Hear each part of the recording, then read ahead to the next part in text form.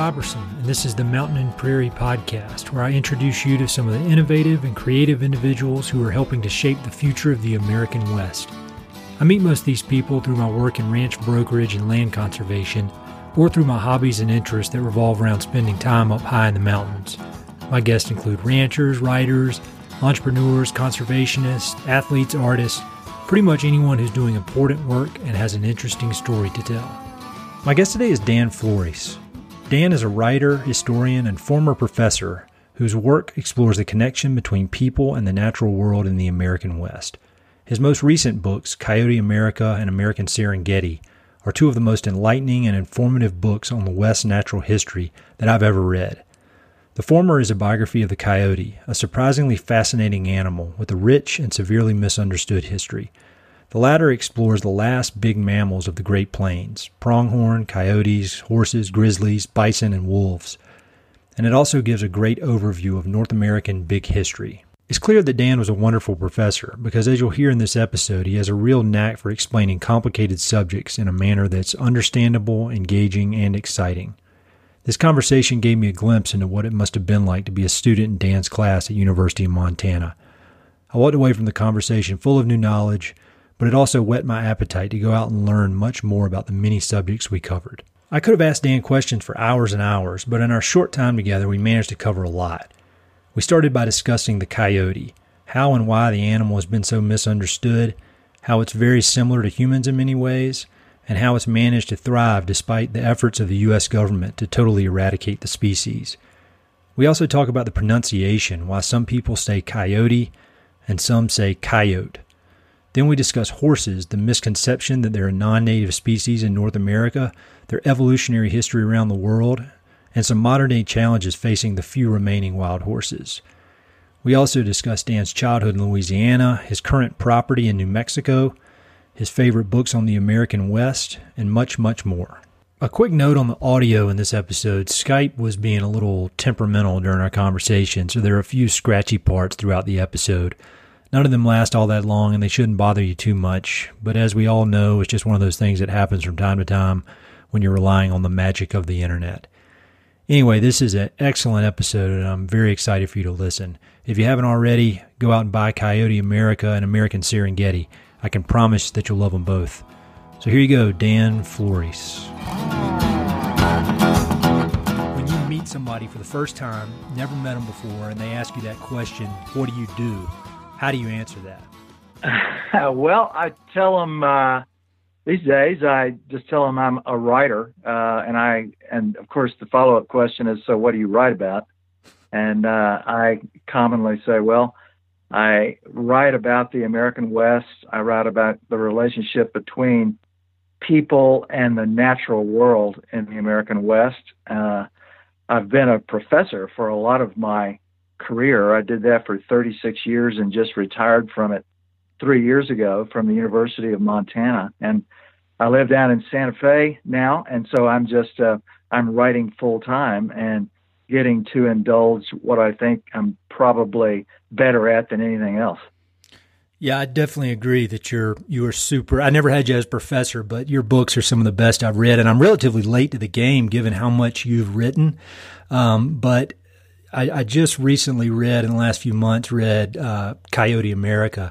And, I thought I knew a lot about all this kind of stuff. And every page I learned something new. I think the best way to maybe go into this is when I moved west, I'm from North Carolina, as we were just talking about earlier, and it was a coyote. And then I showed up in Wyoming, and everybody was calling it a coyote. So, and in your book, you explain the difference there. Can you talk a little bit about that, the difference in the pronunciation? Because I think it's super interesting.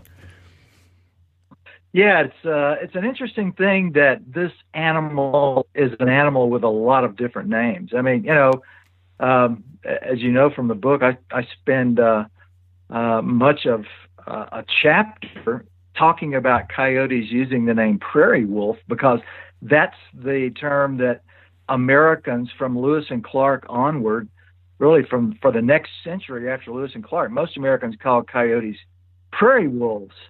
But sometime along in the middle of the 19th century, as Americans began to expand into the Southwest, we got to places like New Mexico, to Santa Fe in particular, and there we encountered people who were using this old continental name for the animal, which is coyote, and it's a word that comes out of the Aztec language. Their language is called Nahuatl, and so the word goes back a very long time. The Aztecs had an empire that emerged about 800 to 900 years ago, and the word seems to go back at least that far. I mean, the animals were probably called by other names by other people before that, but the term coyote came to the attention of Americans in about the 1840s and 1850s when they were getting out to the Southwest.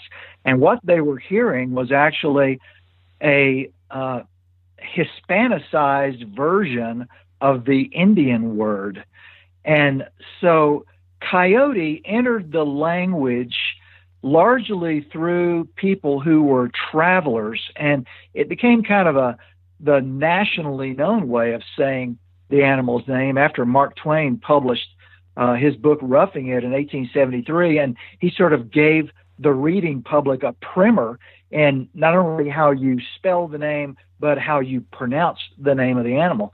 But as you know from reading Coyote America, I mean, I spent some time trying to figure out why there are so many of us, especially in the central part of the country and especially in the rural parts of the country, who refer to this animal as a two-syllable animal, coyote. And I sort of concluded that that pronunciation came out of that same time period when Americans from the South and the Midwest, from places like Tennessee and Missouri, were out in the Southwest and heard this term coyote. And I think they maybe decided it was a little too fancy for them. So they simplified it to just two syllables, to coyote. They took it back to the South and to the Midwest. And in much of the country, that pronunciation has prevailed right down to the present day. Yeah, it's funny, growing up in North Carolina, I had never heard that. And then I showed up out west and dealing a lot with the agricultural community. That's really all I heard. And I got a little self-conscious. Like, do I need to change the way I say this thing? But, you mentioned Mark Twain's description, of the coyote. And I think that's really interesting how he described it. Well, I'll let you describe how he described the animal, but it was a lot different than how the Native Americans saw the animal. He described it as almost a kind of a beast or a scary type animal. Could you talk a little bit about how the Native Americans saw the coyote, and then how the image changed as Mark Twain's description kind of filtered out into the United States?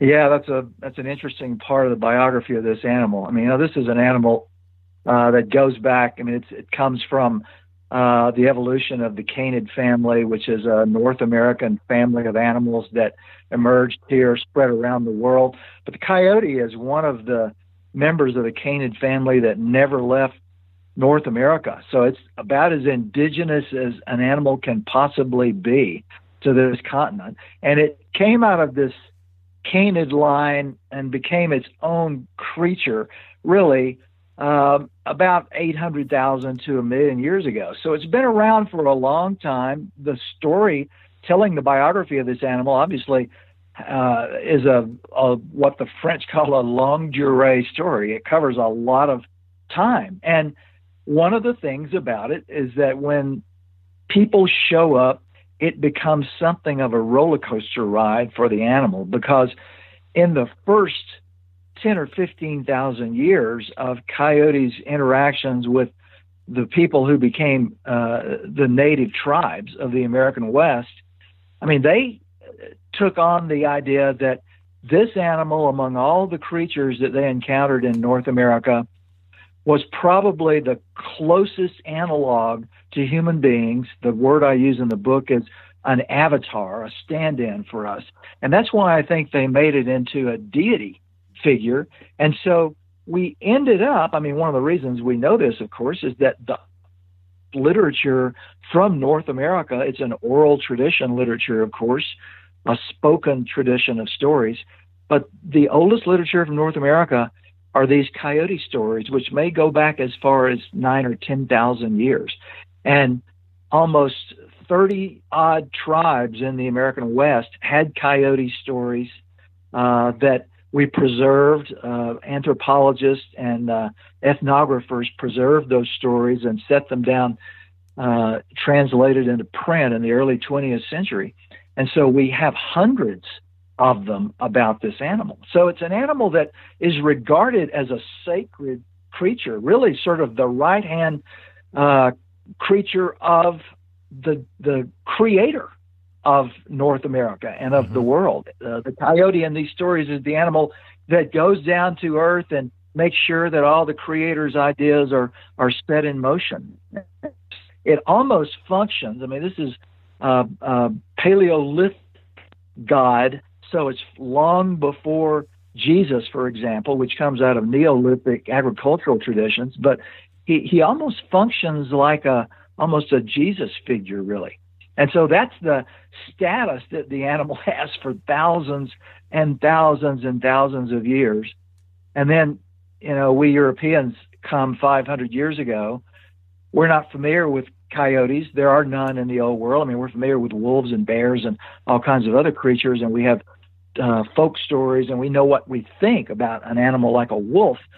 But the coyotes are so new that nobody really knows exactly what to think about them. And so to get to the question you asked, it's obviously taken me a while to get there. But for most of the 19th century, the accounts that I uncovered about Americans' reactions to the animal were pretty value-free up until about the 1870s.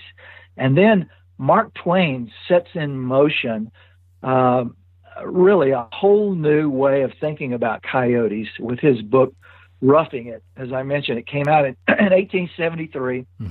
And we don't really know exactly what to think about coyotes up to this point, at least looking at the literature from the 20s, the 1830s, the 1850s. There's no kind of negative connotation. And suddenly Mark Twain describes these animals that he encounters in Nevada and near the old immigrant trails across the West.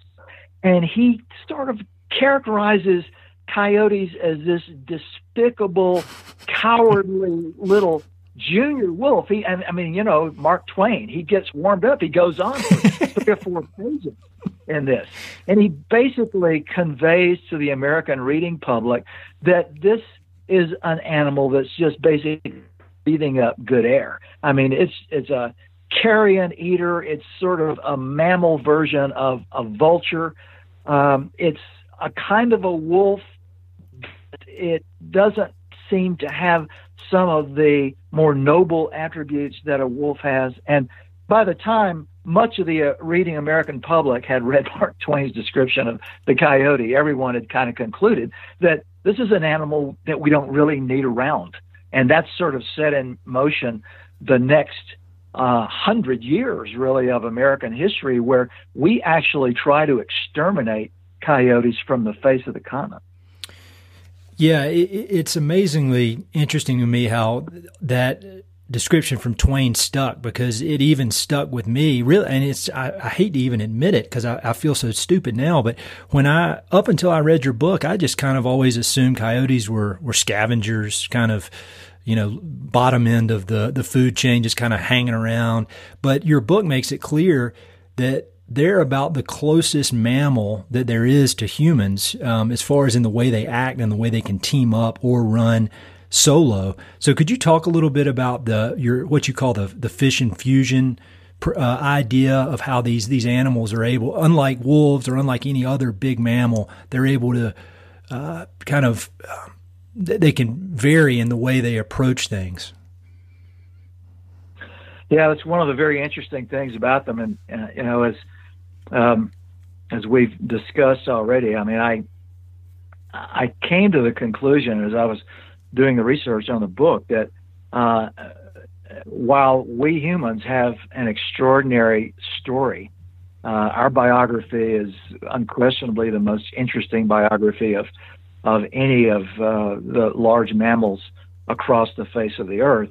I don't know that I've encountered the story of another animal that quite equals that of the coyote for all kinds of reasons. But one of the things that strikes you when you learn about them, and that, of course, is the purpose of writing a book like this, is to try to teach people, because everybody's having encounters with them now since they're all over the country, to try to teach people something about this indigenous North American animal.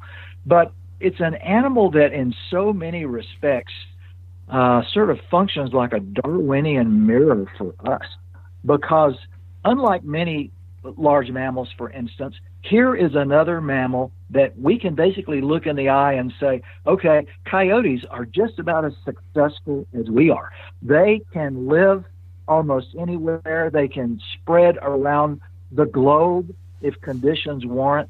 And they, in contrast to so many other creatures in this anthropogenic age and the age of what some people refer to as the sixth extinction, here's an animal like human beings that is remarkably successful no matter how much the world changes around them.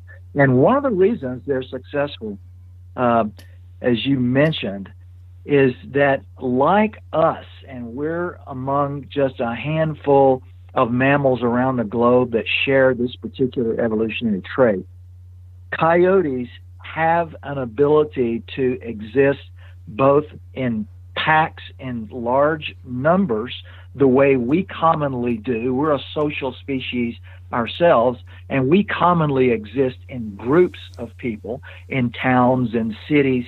But coyotes, and humans too, have the ability, whenever conditions warrant and whenever they're harassed in particular, to engage in what's known as fission.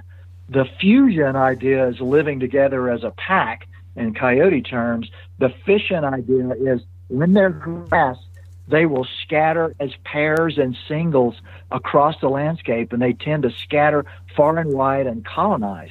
And so they don't, unlike wolves, for example, which are purely pack animals, they don't have to exist as pack creatures. They can do this thing that we have done 2 or 3 times in our own evolution, usually to escape disease epidemics, where you scatter across the countryside in singles and in pairs and survive whatever particular horrendous event is chasing you. And coyotes have done it remarkably, especially in the last century or so.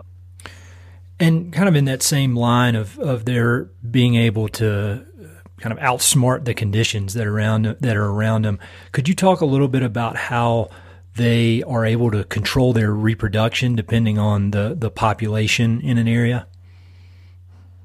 Yeah, that's another interesting evolutionary adaptation that they have that has made them very successful. And by the way, I want to make sure that your listeners understand that the way coyotes evolved these abilities didn't really have anything to do with us. We humans, especially European Americans who have been here for only the last 500 years and who have really encountered coyotes only in the last couple of 100 years, we've been too brief an experience for them to have made them evolve these abilities. They evolved their ability to survive and be such consummate survivors largely because they co-evolved alongside larger wolves that were harassing them a lot. And so their abilities to do these kinds of things have to do with this long evolutionary history that they have with larger canines being present in the world around them. But one of the things that we learned, and we didn't learn it until we had spent decades and decades and decades trying to poison them into oblivion, but we finally began to realize, as a result of the work of a couple of biologists, one named Fred Knowlton and another named Guy Connolly in the 1950s and 1960s, that the reason all of our efforts to try to control coyote populations or to destroy coyotes were not bearing any fruit is because they do have this ability to actually get more of their offspring to adulthood and to survive whenever they're under pressure. And they do this in a couple of different ways. One of the things that Knowlton and Connolly began to realize was that whenever coyotes were being poisoned and hunted from helicopters and from airplanes, they discovered that their litters were getting larger. Instead of the normal number of pups, 4, 5, 6 pups in a litter, sometimes coyotes were having 13, 14. I mean, I think the all-time record is 19 pups from a litter. And they tended to do this in response to pressure that reduced the coyote population across the landscape. And what that seems to have done seems to have functioned in a couple of ways. For one thing, it meant that with less competition for the food resources that were out there, it was easier for them to feed their pups and get more of their pups to survive.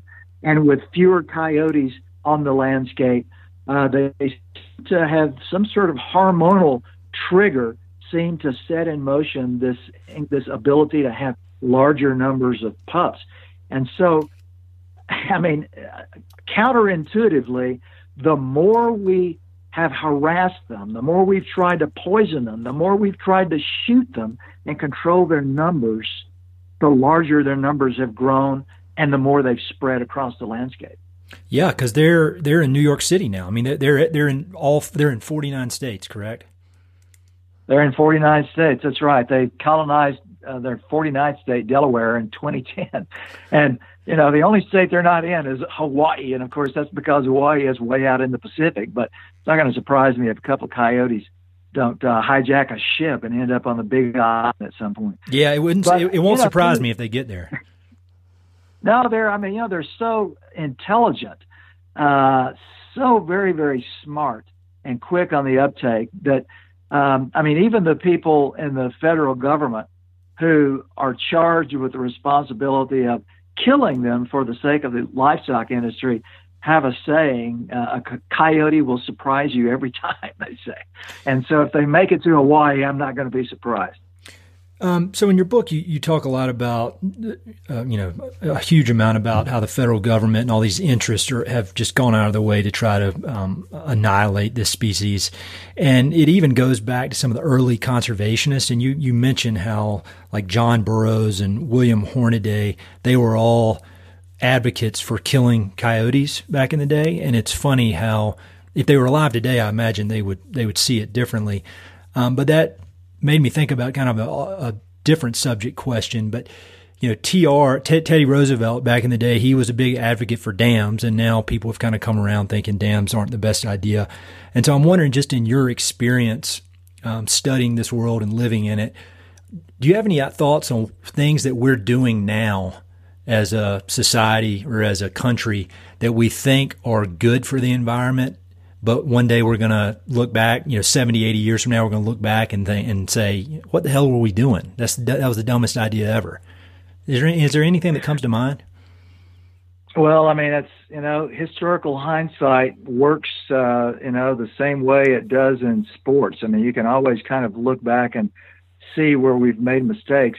I'm not sure that anything really pops into my head at the moment. I mean, I would, I'm certainly not an advocate for the National Monument Review that we're doing now with the notion of reducing the size of the national monuments in the West. I'm kind of an advocate of the public lands, primarily because I grew up in a part of the world, the Deep South, that didn't really have much by way of public lands. And when I finally moved to the West in my 20s, I thought I'd died and gone to heaven, that suddenly I was able to get into the landscape around me. And so I think Westerners in particular need to be aware of how important the public lands are and how much we should fight to hang on to them, because they're our access to the world. I mean, I lived for 15 years of my life in the state of Texas. And so if you're a Westerner who is concerned that we have too much by way of public lands in the Intermountain West, go to Texas sometime and experience what it's like for people east of the Rockies with no way to get at the landscape. I mean, you can drive by and see these beautiful mountain ranges, but you look at them through barbed wire fence with no trespassing signs in the way. So, I mean, that's probably the one thing I would that's immediately comes to mind because that's clearly something that's going on at the moment. But I would say in the case of those naturalists in the early 20th century who looked at coyotes and I'm afraid without thinking too deeply about it, sort of condemned them. And John Burroughs did, William T. Hornaday did. Even John Muir didn't emerge as much of a champion of coyotes, although he did make a comment or two that he thought that this might result in unbalancing nature if we got rid of them. But yeah. I think the reason this happened, and maybe this is our instructive lesson for our present age and for the future, is that this condemnation all happened with respect to coyotes before we had ever sent a single scientist into the field to do any natural history work on these animals at all. Mm-hmm. I mean, the animals were held up in trial as the arch predator of our time, and that's the term that the Biological Survey, that had just wiped out all the wolves in the West and now was about to try to wipe out coyotes. That's the term they used. Coyotes were the arch predator of our time. And so they used this term, and yet they've never done any science at all to try to figure out even what role this animal plays in the world. They didn't even know what coyotes ate.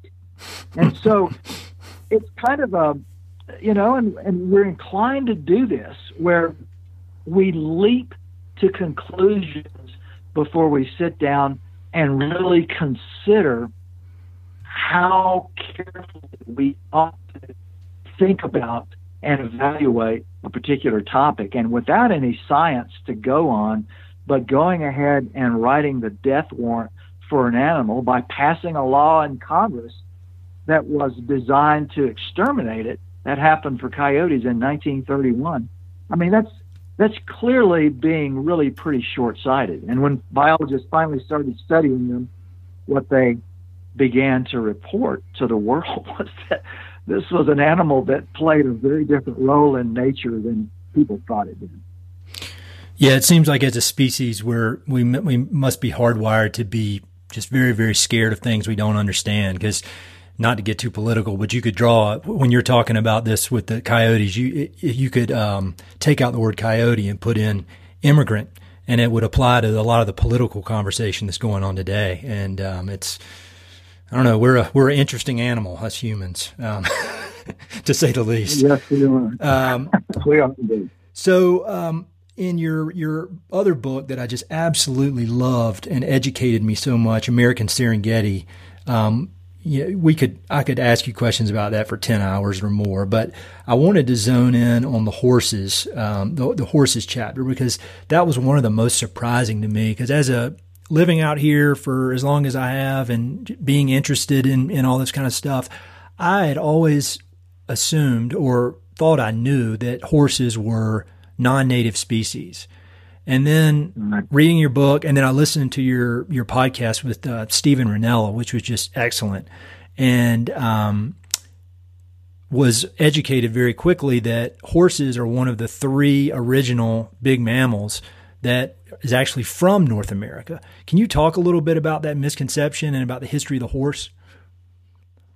Well, I think it's an easy misconception to understand because for most people, the horse is a domesticated animal. It's an animal like cattle or sheep or goats. It's simply another domesticated creature that Europeans brought to North America when we came over here several centuries ago. And so without really paying any attention to the evolutionary story, I mean, your assumption is going to be, okay, the horse is a domesticated animal. And so it's a non-native animal. Therefore, it has no business being out in the American landscape, certainly not as a wild creature in the American landscape.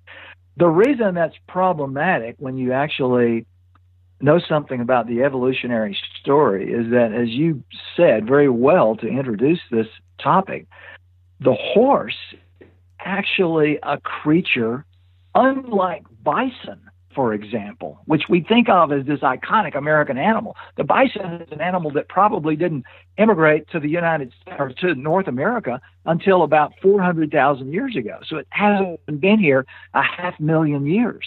Horses, on the other hand, evolved here 56 million years ago.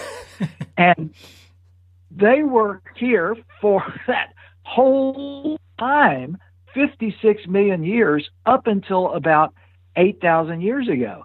And in that time they were here, during which time they evolved into their present form. Now, we obviously, in our domestication of them, we've done the same thing with horses that we've done with dogs, where with a dog, we took the gray wolf and eventually, through selective breeding, turned gray wolves into beagles and Shih Tzus and Weimaraners and every kind of usual-looking wolf. And we've done the same thing with horses. I mean, we've created heavy horses, Clydesdales. We've created ponies. We've created all sorts of different-looking animals. But the classic equus was here on the North American continent 10,000 years ago. And up to that point, it had supplied all the horses of the entire world. The horses that became the zebras and quaggas of Africa came from North American roots, from animals that migrated across the land bridges out of North America into Asia and ultimately into Africa, where they became zebras. And so the horses that were found in the old world basically were American horses that had left here and had migrated elsewhere. And those were the animals about 6,000 years ago in Europe, just before, as a wild species, they became extinct, we finally domesticated. But in North America, something really interesting happened. And this is, of course, one of the explanations why a lot of people struggle with understanding the horse as an indigenous animal. About 8,000 years ago, at the tail end of the Pleistocene extinctions, which took away so many big animals, so many of our African-like creatures from North America, horses became extinct in the continent of their evolution while surviving in Asia, in Europe, and in Africa. We don't know yet why this happened, but we do know that right before the extinction, just within 2,000 or 3,000 years of it, 10,000 years ago, in some areas of North America, including the Great Plains, horses made up as much as 20 to 25% of the biomass of grazing animals in those places. And then within a couple of thousand years, suddenly they're all gone. But the fact that they had evolved into their present form before they became extinct meant that when we Europeans brought them back here, the setting that had created them was just sitting there waiting. All the grasses that they had evolved to eat, the landscapes they had evolved to run across with those hard hooves, that was all sitting waiting for them. And so, I mean, one of the stories I tell in that chapter in American Serengeti about horses is that as soon as we have them in the American West again, especially on the edges of the Great Plains, which is where horses had evolved, and they began to get loose from human control, they went wild on the American Great Plains, and within about 250 years, there were more than 2 million of them running wild across the Great Plains. So they were sort of reassuming their old position as one of the primary grazing ungulates, along with bison, on the Great Plains of the West 200 years ago. So the federal government still refers to horses as non-native. Why is that? I mean, that's pretty simple and maybe a dumb question, but it seems like it'd be very easy just to refer to it correctly. Is it just because it's easier for the general public to get their head around? I don't understand why they wouldn't refer to them as native. Well, horses, of course, are a political issue these days, especially in the Great Basin, which is where most of the wild horses are. That's sort of the landscape the BLM lands of the Great Basin, is where we kind of left horses alone. And certainly there are plenty of ranch horses that people turned out. And so that provides evidence for some people to say, well, these animals are nothing more than creatures that we just turn loose from ranches and let go. And I think the reason probably that the biologists I've talked to still are inclined to refer to horses as non-native animals is because of the gap in time, that 8,000 year gap or 7,500 year gap between 8,000 years ago when they became extinct here and 500 years ago when we returned them. And so I've had biologists, argue to me that, okay, so in 7,500 years, they continued to evolve in Asia and in Europe. And so the animals that came back were not quite exactly the same as the ones that became extinct. I've also had a paleontologist tell me that looking at the bones of modern horses and the bones of horses that were in the West 8,000 years ago, he cannot tell the two animals apart. But I think it's been a kind of a political decision in a lot of ways, because it allows horses to be managed in a way that doesn't claim that they're native wildlife, that they're like elk or bighorn sheep or mule deer. And that allows us to intervene a lot more in what goes on with horses. And I also hasten to say that the story that I tell in American Serengeti, which is a book about the American Great Plains, it's the country from the Rockies eastward, that happened to be the landscape, grassy savanna country out east of the Rockies is where horses evolved in North America. And my story about them then is that part of the West and not the Great Basin deserts, which is where the BLM is involved with such controversy over what to do with horses there. Yeah, that is quite a mess they're dealing with. I actually interviewed a guy on this podcast named Ben Masters. I don't know if you've heard of him, but he did that movie called Unbranded, and he's been involved in some ways with that BLM, with the advisory board for the BLM Mustang program, and there are no easy answers there. I mean, do you have any thoughts on, if you were in charge, do you have a strategy of what you would do, or is it just too complicated to have a easy answer? Well, it's complicated to come up with an answer given modern conditions. I will say that what I firmly believe is missing from the equation are the horse's natural predators. I mean, so when horses were evolving on the Great Plains, of course, they were being pursued by all manner of predators in the Pleistocene period, down to the point when horses became extinct in North America. There were cheetah-like lions this is why horses buck, of course, is because they're a prey species for lions and cats. And so when cats jump on their back, the bucking motion is the horse's technique for trying to dislodge that predator.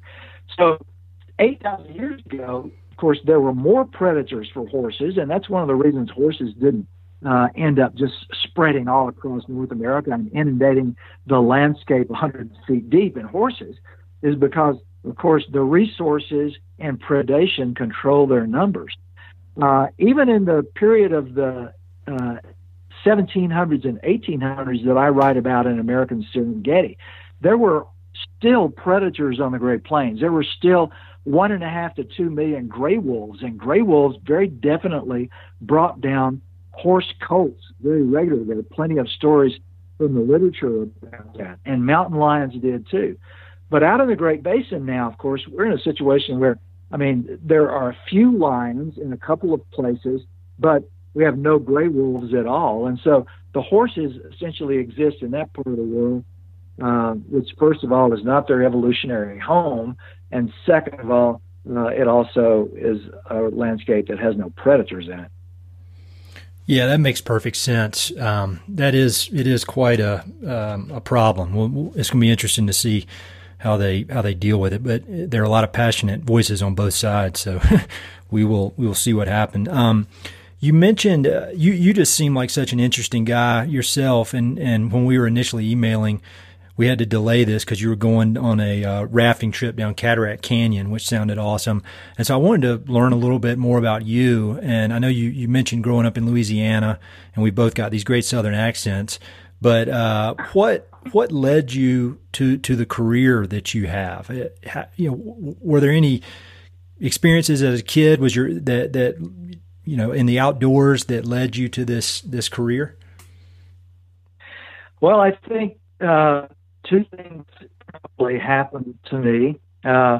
One perhaps is not so unique. I grew up in pretty rural circumstances, and I grew up in a little town in Louisiana, but the woods were just a couple of hundred yards away, and my folks never put any restrictions on me from the time I was a pretty small kid about going out into the woods. So I just spent an awful lot of time when I was young, when I was 9, 10, 11, 12, 13 years old, out roaming the countryside and kind of, being really almost intoxicated by the natural world, trying to learn all the birds, and there were hundreds of them that were in Louisiana, and roaming the creeks and trying to figure out in a country that was relatively flat where they would head, and following them to what amounted to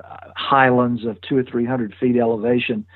And so I was kind of trying to figure out, I think, the natural world around me as a kid in a way that perhaps if you grow up in a suburban situation, or certainly in an inner city, you don't get much of a chance to do.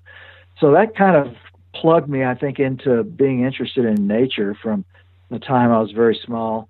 And the other thing that happened, which interestingly, I've told this a couple of times. In fact, I've got a magazine article that'll come out in December in New Mexico magazine, where I'm explaining why I'm in Santa Fe. I tell this story in that article. I had this experience which I didn't recover as a memory until I was about 38 years old.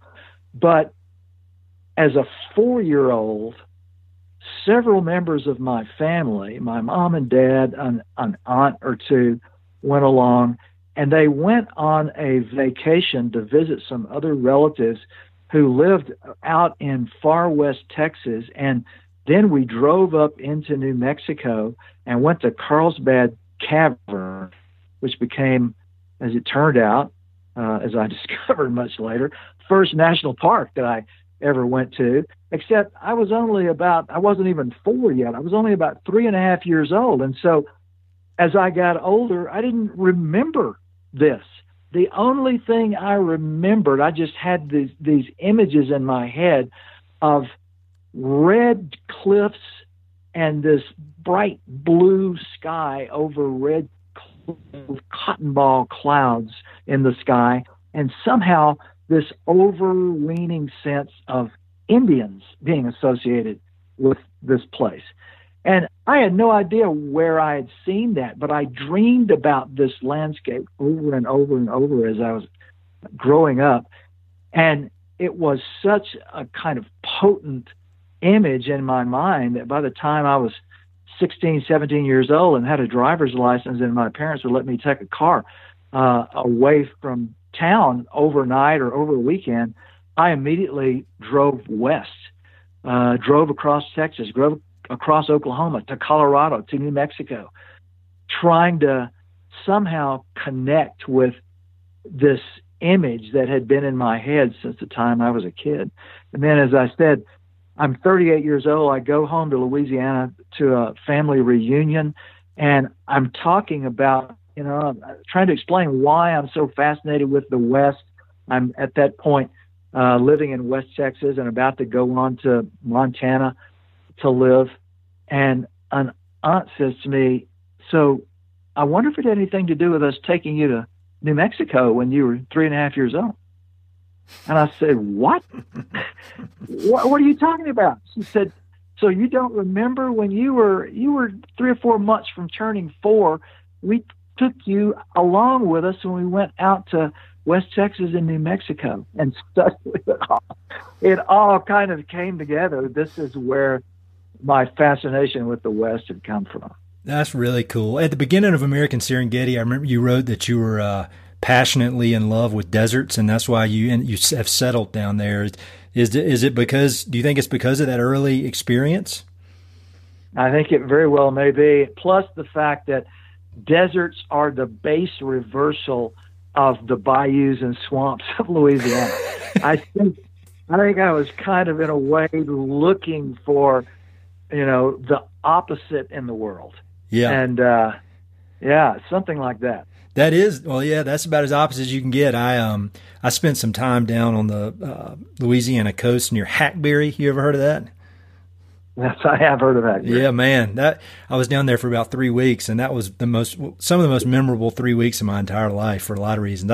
If I ever write a book, that's what I'm going to write it about. Well, I mean, Louisiana is a fascinating place in all kinds of ways. And my parents just passed away here in the last, in fact, my dad passed away last summer. He was 3 weeks shy of 100 years old. Wow. And my mom passed away a couple of years before.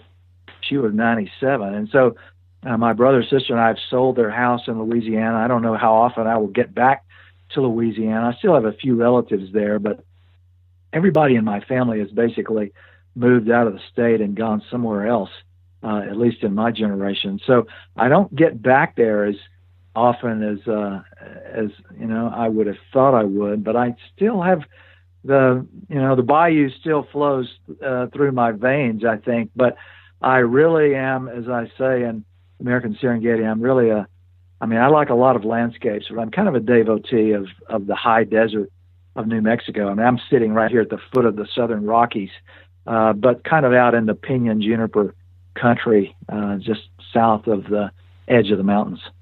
My wife was born in Santa Fe, and so she still has a lot of family down there, and so we go down there a good bit, and it's just amazing. And my parents, who are from North Carolina and have lived there their whole lives, they came out last year and drove from Colorado down the Arkansas River Valley, then down through through southern Colorado and into New Mexico, just following 285, and they'd never seen anything like it. I mean, they described it as if they were on a different planet. And when you think about it, the first time you see it, it really is like that, especially if you're from eastern North Carolina or somewhere that's basically a rainforest. That's right. I mean, and that's that base reversal difference that attracts me coming out of the Louisiana bayous to this part of the world. It is like another planet, and I can tell you, I never get over that sense. Every daybreak, I look out across this landscape, which is, gorgeous, beautiful landscape that people have been living in for 10,000 years. But I just kind of never get over the sense that it's kind of otherworldly. I mean, it's to me, it's not an accident that the planet in the solar system that we seem to be aimed at is a desert planet, Mars. I think because there's something about the desert that really compels us. Yeah, I agree with you. I completely agree. I know you taught at University of Montana, and you lived there. Did you live in the Bitterroot Valley? Were you down south in the valley? Yeah, that's right. I mean, everywhere I've been in my adult life, and I've been able to, I've always lived out of town. I like having a place maybe 15 miles or so away from the city. I mean, I like cities. I just like going to cities and doing my thing in a city and then returning to the countryside. Yeah, and, that makes sense. Yeah, it's an old maxim of Henry David Thoreau's. He once said, the primary dilemma in someone's life is deciding whether you want to rest your foot in civilization or in nature.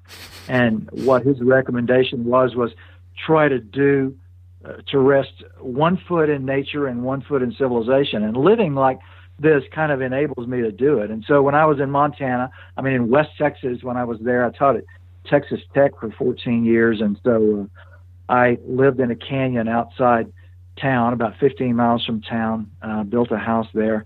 Then when I went to Montana, I did the same thing. I bought a piece of land that was off the grid, basically lived in a solar-powered place, a little ranch that I built myself, until finally some wealthy Coloradan came in and dragged power a couple of miles, and I plugged into power after about 10 years. But yeah, it was 30 miles, so I was farther out from Missoula than I usually am. And so I was in the foothills of the Sapphire Mountains in the Bitterroot Valley. That is a absolutely beautiful place, and it's a real interesting place. I'm sure you've read Jared Diamond's Collapse, and he has that chapter devoted to the Bitterroot Valley. Yes, he has. And so, you were there, I guess, from the 80s. You were there pretty much 20 years, mid-'80s to the 2014, I guess. And that during that time, A River Runs Through It came out, and Legends of the Fall. People started wanting to fly fish and own ranches. How did you see that area change in your time there? Because I know they were pretty loose with their zoning laws and that kind of thing, and so there was, at least for a while, it was development run amok in some corners of that valley. What were your thoughts on that, kind of watching it as it happened?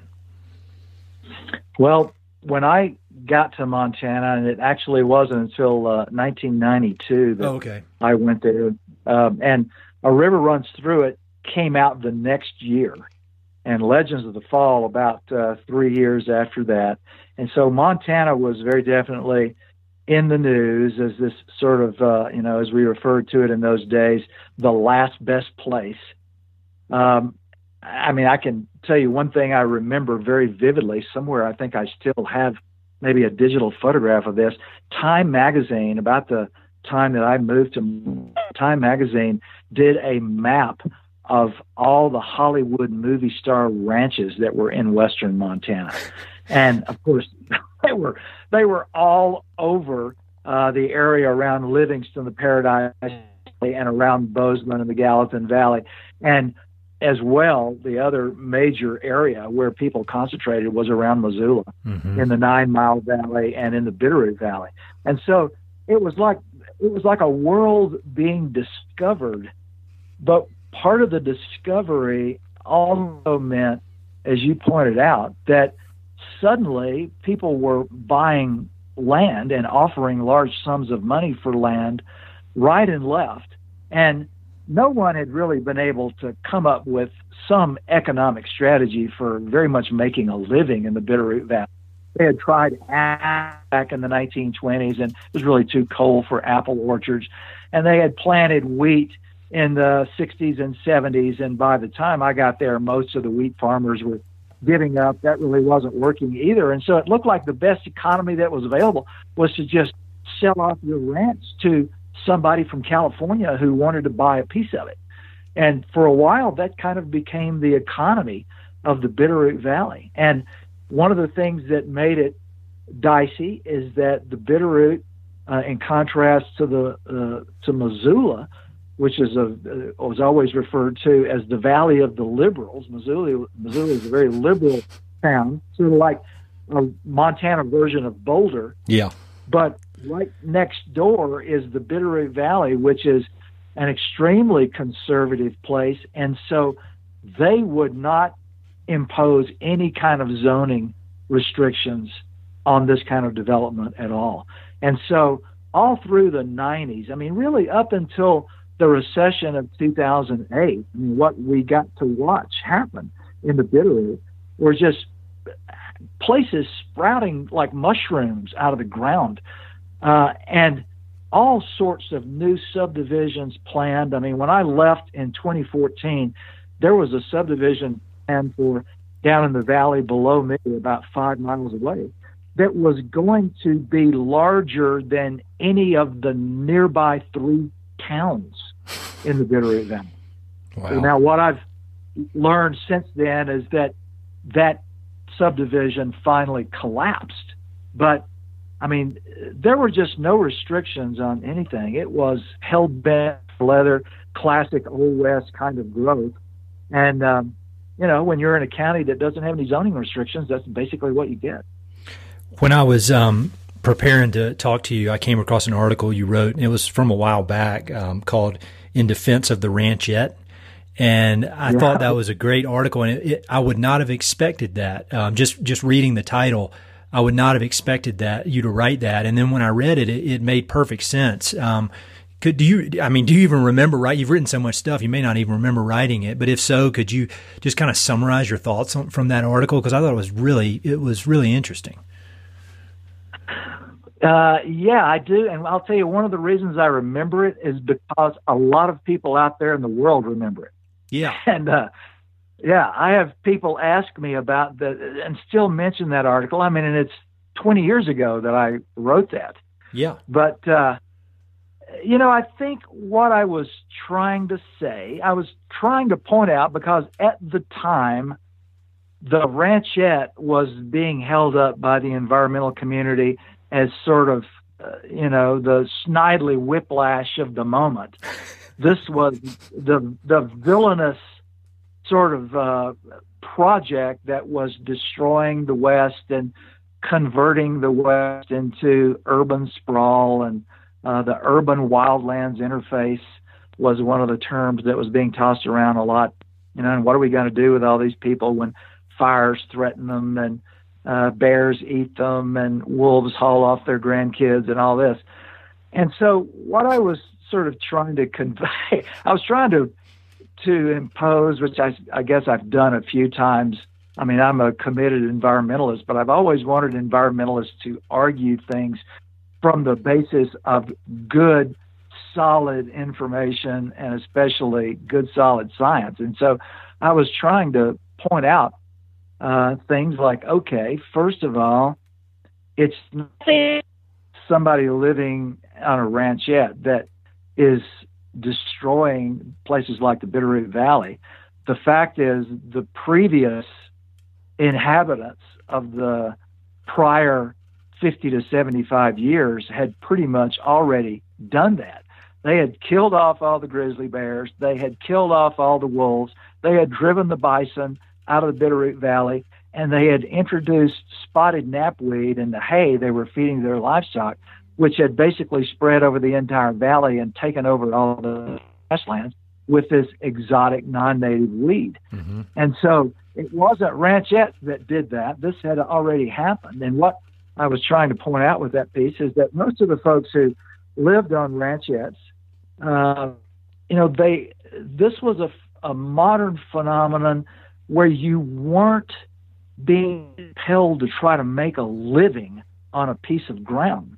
And therefore, you could actually do what I was doing, which was trying to restore that 25 acres that I had to its original condition before it had been mined, it had been logged, it had been overgrazed, spotted knapweed had spread across it, and people had introduced exotic grass to it. And so I was trying, as a ranchette owner, to reverse all those trends out of the prior 75 years of history and try to bring the piece of ground I was on back to some facsimile of its original condition. And I think I ended it by talking about having elk herds beginning to appear on my place because there were viable grasslands there. Yeah, that was a great piece. I really enjoyed that. I kind of pointed out that I just wanted to make sure that the environmentalists knew this. The heroes of the environmental movement, the Aldo Leopolds, for example, lived on ranchettes. Aldo Leopold wrote a Sand County almanac on his little ranchette up in Wisconsin.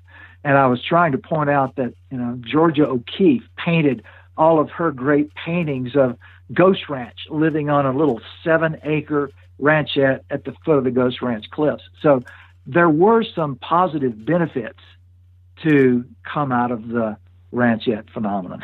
Yeah, definitely. And I liked how you talked about when you zoom out and look at it, the valley at a big picture level, by any metric, the number of elk, number of bears, the place was in a lot better shape when you lived there than it was, say 70, 80 years ago when it was just mostly, large unbroken ranches. And I think a lot of that's probably because of the influx of people who were not from there, but moved there because they loved it and they wanted to take care of it. Whereas some of the people who, were from there, they obviously loved it, but they may have taken it for granted in some ways that outsiders, did not, if that makes any sense. Yeah.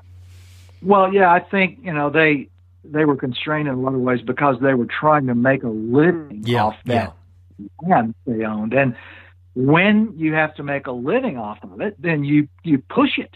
You graze too many sheep and too many cows on it. You let exotic weeds loose. You kill off the predators. And, for somebody like me living on a 25-acre ranchette with a university position in the town 30 miles away, I didn't have any need to make a living off that land. And so I could actually return that land to pristine condition.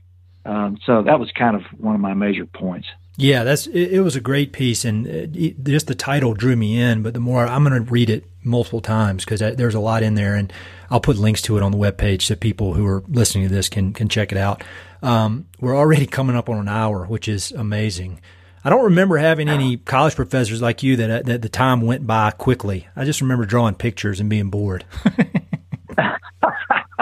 So I've got a few quick questions that I've been asking everybody I've had on the podcast, and it's been great to be able to compare and contrast their answers. So we'll go through these real quick, and then I'll let you get back to your important work. This is a big question for you, knowing how much you've read and studied, but do you have any favorite books of the American West, maybe 2 or 3 books that if you could only recommend 2 or 3, these would be the ones you would say people needed to read? Well, I've always been a big fan of Wallace Stegner's Beyond the Meridian. Oh, yeah, that's a great one. Which is, it's basically a biography of John Wesley Powell. And it's also an exploration of confronting, which he argues that Powell did, confronting the West as it really is, rather than the West of the imagination, the West that's in people's minds. And it probably maybe is one of the places that I came up with the idea that, you have to do good science and do good research before you really can come to solid conclusions about things. And that's what Stegner was trying to say about Powell's career. So Beyond the 100th Meridian is certainly, I think, an important book. Another book that I've always really liked, I used it in classes a lot. I mean, I have to say this is a hard question because about 20 books pop into my mind immediately. Sure. But I've long been a fan of Don Worcester's Dust Bowl book, The Southern Plains in the 1930s. Mm-hmm. I think it's one of the books that explains why, for instance, the Great Plains country has a history and seems to have a future that's so unlike that of the rest of the West. While the rest of the West continues to draw people and its population increases and cities get bigger, out on the Great Plains, the high point of population really was back in the 1920s.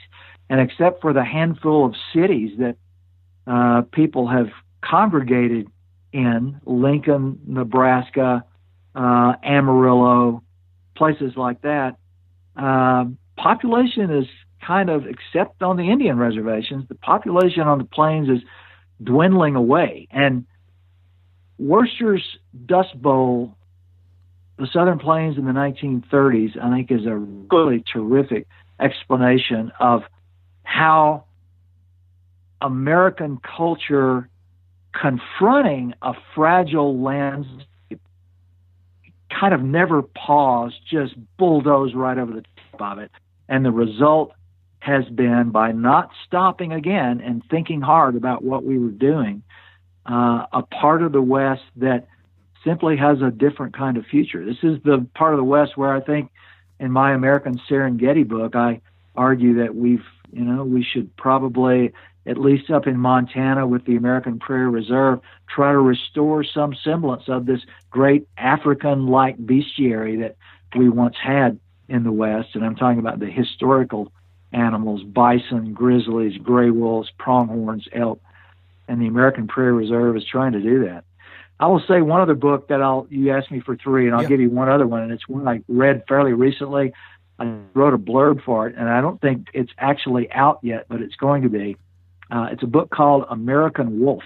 Mm-hmm. It's by a writer named Nate Blakesley.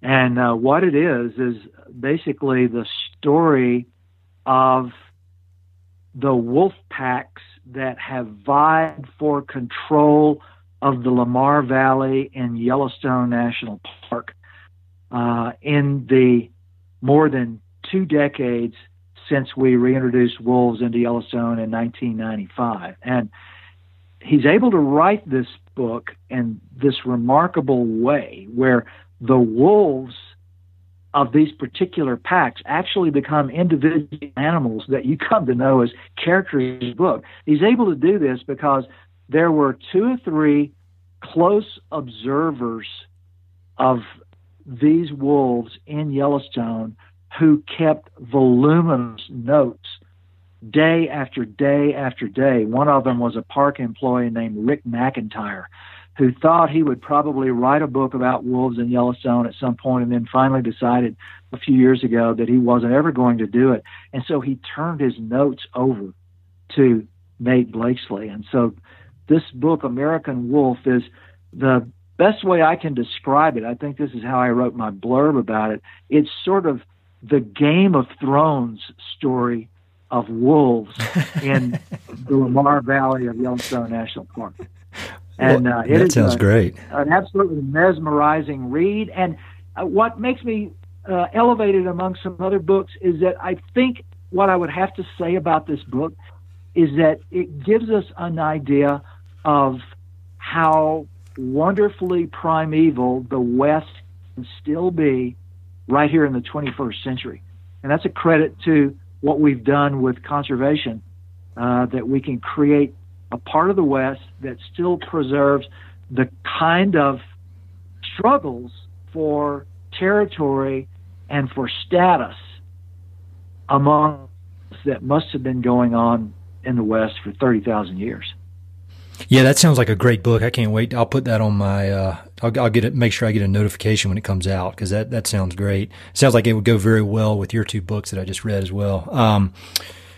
I'll be interested to hear your answer to this. What is the most powerful experience you've ever had in the outdoors? And that can be the craziest, the scariest, the funniest. Just if you had, it very well could be your 3.5-year-old trip to the caverns. But is there any experience that sticks out in your mind as being very formative or powerful? Well, I've had some where I came close to dying. But I think the most powerful experience I've had actually is going 18 days down the Colorado River through the Grand Canyon. Mm-hmm. That's a kind of immersion in nature, in the West, in time, by which I mean the geology of the continent, that I'm not sure one can get in many other ways. And so, I would say spending nearly 3 weeks going almost 300 miles through the Grand Canyon is probably the most powerful experience I've had so far. That makes sense. It's hard to get your head around how majestic and massive that canyon is, even after you've been in it. It's it doesn't really scale with the human brain, I don't think. This will be a hard one, but where is your favorite location in the West? And I tell people I ask these questions, but I don't have answers myself, so it's kind of unfair. But do you have a favorite place? Yeah, I think my favorite place is right where I live. I thought you would say that. I spent, having done this twice before, this meaning looked for land outside an interesting city and found a very intriguing piece of land, and I did it twice before. I did it in West Texas. I did it in Montana. And I took, with that experience under my belt, I took almost 2 years finding this piece of ground that I live on outside Santa Fe. And I settled on it because the first time I walked onto it, which was 18 years ago in 1999, just about this time of year, the very end of August, I walked onto it and sat down on an overlook of the canyon that's on my place and thought, holy cow, this is like a Vision Quest place. And so I ended up buying it. So I actually think, and that's an unusual response to your question, I know, but I actually think the piece of ground I occupy and from which I watch the world go by is my favorite place in the West. I think that's great. I mean, that's the goal, I think. I mean, I think that's a perfect answer. Not many people can say that. So next to the last question, if you could make a request of the people that listen to this podcast, and it's people who love the American West in one way or the other, and they show that love through their work in conservation, or some of them are athletes, some of them are artists, some of them are ranchers, just people that have an appreciation for the West. Some of them who live on the East Coast and are not out here, but wish they were. Do you have any requests or words of wisdom that you would offer the people listening to this? Well, I would say that, Wallace Stegner always said the West is the geography of hope. To me, it's kind of it's the soul of the American experience. I mean, every part of America, since Europeans and people from Africa and Asia and elsewhere around the globe came here to settle, everybody has kind of been pointed towards the West. It's kind of the magical pot of gold at the end of the rainbow. And it still feels like that to me. I've always thought that, what we did in the 19th century with the creation of the first national parks, those were originally in the West, appropriately enough, because they were based on the public lands. That was the 19th century's great contribution to American culture. In the words of, the recent film, one of America's greatest ideas was the national parks, and they were focused on the American West. In the 20th century, what we contributed was the Wilderness Act of 1964 and the Endangered Species Act of 1973. And those weren't specific to the West, but most of the great battles that have been fought over wilderness and the role of wilderness in shaping the American character, and many of the battles fought over endangered species, like the wolf, for instance, have been fought largely in the West. And what I hope listeners take away is the idea that we're not done in the 21st century. We've got all kinds of great projects going on to help retain the American West as the pot of gold, the part of the country with its public lands, its grandiose landscapes, its ability to invite people in, and by that I mean into the country itself to experience it. We're not done. And to me, one of the great conservation projects that's available in the West right now is the American Prairie Reserve Project up in Montana, where we're trying to recreate the grand American Serengeti that once was one of the great marvels of the world and that we completely destroyed by about 100 years ago. And if we can do this in an area twice the size of Yellowstone Park out on the Great Plains of Montana and have wild horses and grizzlies and gray wolves and bison and pronghorns and elk and all the great animals of the last 10,000 years of Great Plains history roaming there, then I think we're going to accomplish something that is going to be pretty significantly close to the Endangered Species Act, the Wilderness Act, the National Parks idea. And it's not just happening in Montana either.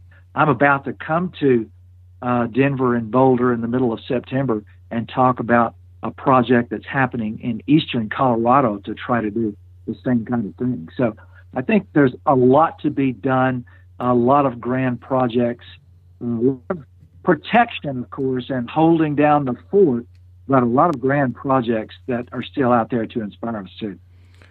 Well, that's a great way to end it. Thank you so much. How can people find out more about you and your writing? I'll put links to your books. I know you don't waste much time on social media, which I really admire. Any other ways people can connect with you?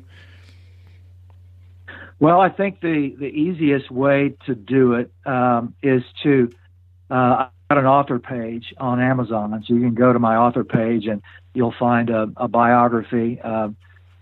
Someone has done a fairly elaborate Wikipedia entry. I saw that. That is elaborate. Yeah, it's very elaborate and kept up to date. I'm kind of stunned at it, but that's out there too. You can, if you need to get in touch with me directly, you can find my email by going to the University of Montana, and so University of Montana will clue you into a direct connection. But yeah, you're right. I don't have a website, and I don't really do social media. I mean, I've got other things to do. So I'm not that difficult to find, but a little more difficult to find than most people maybe. Well, this has been so great. Thank you so much for taking the time. Oh, Ed, I've enjoyed it. Thank you for asking me. Hey, it's Ed again. Thanks so much for listening to the podcast, and thanks for listening to that particular episode. I hope you enjoyed it. Before you go, I've got 3 quick things. Number 1, if you like the podcast, please do me a huge favor. Either pass it along to a friend who may be interested, share it on your social media, or go to iTunes and give it a 5-star review. All those things would mean a lot to me, and they would really help to spread the word about the podcast. Number 2, if you've listened to many of these episodes, you know that I love reading and I love talking about books. Every other month, I send out a quick email with a few books that I've recently read and highly recommend.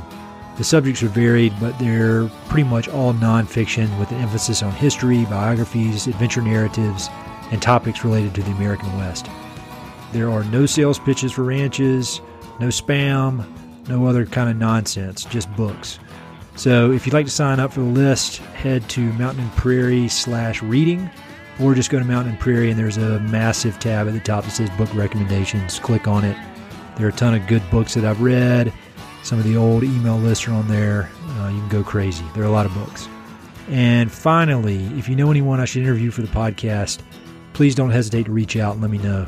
All my contact info is at mountainandprairie.com, and I'm on all the social media stuff, Facebook, Twitter, Instagram, blah, blah, blah. So feel free to reach out. I'd love to have some recommendations and suggestions of interesting people I should meet. All right, that's it. Thanks for listening. Talk to you soon.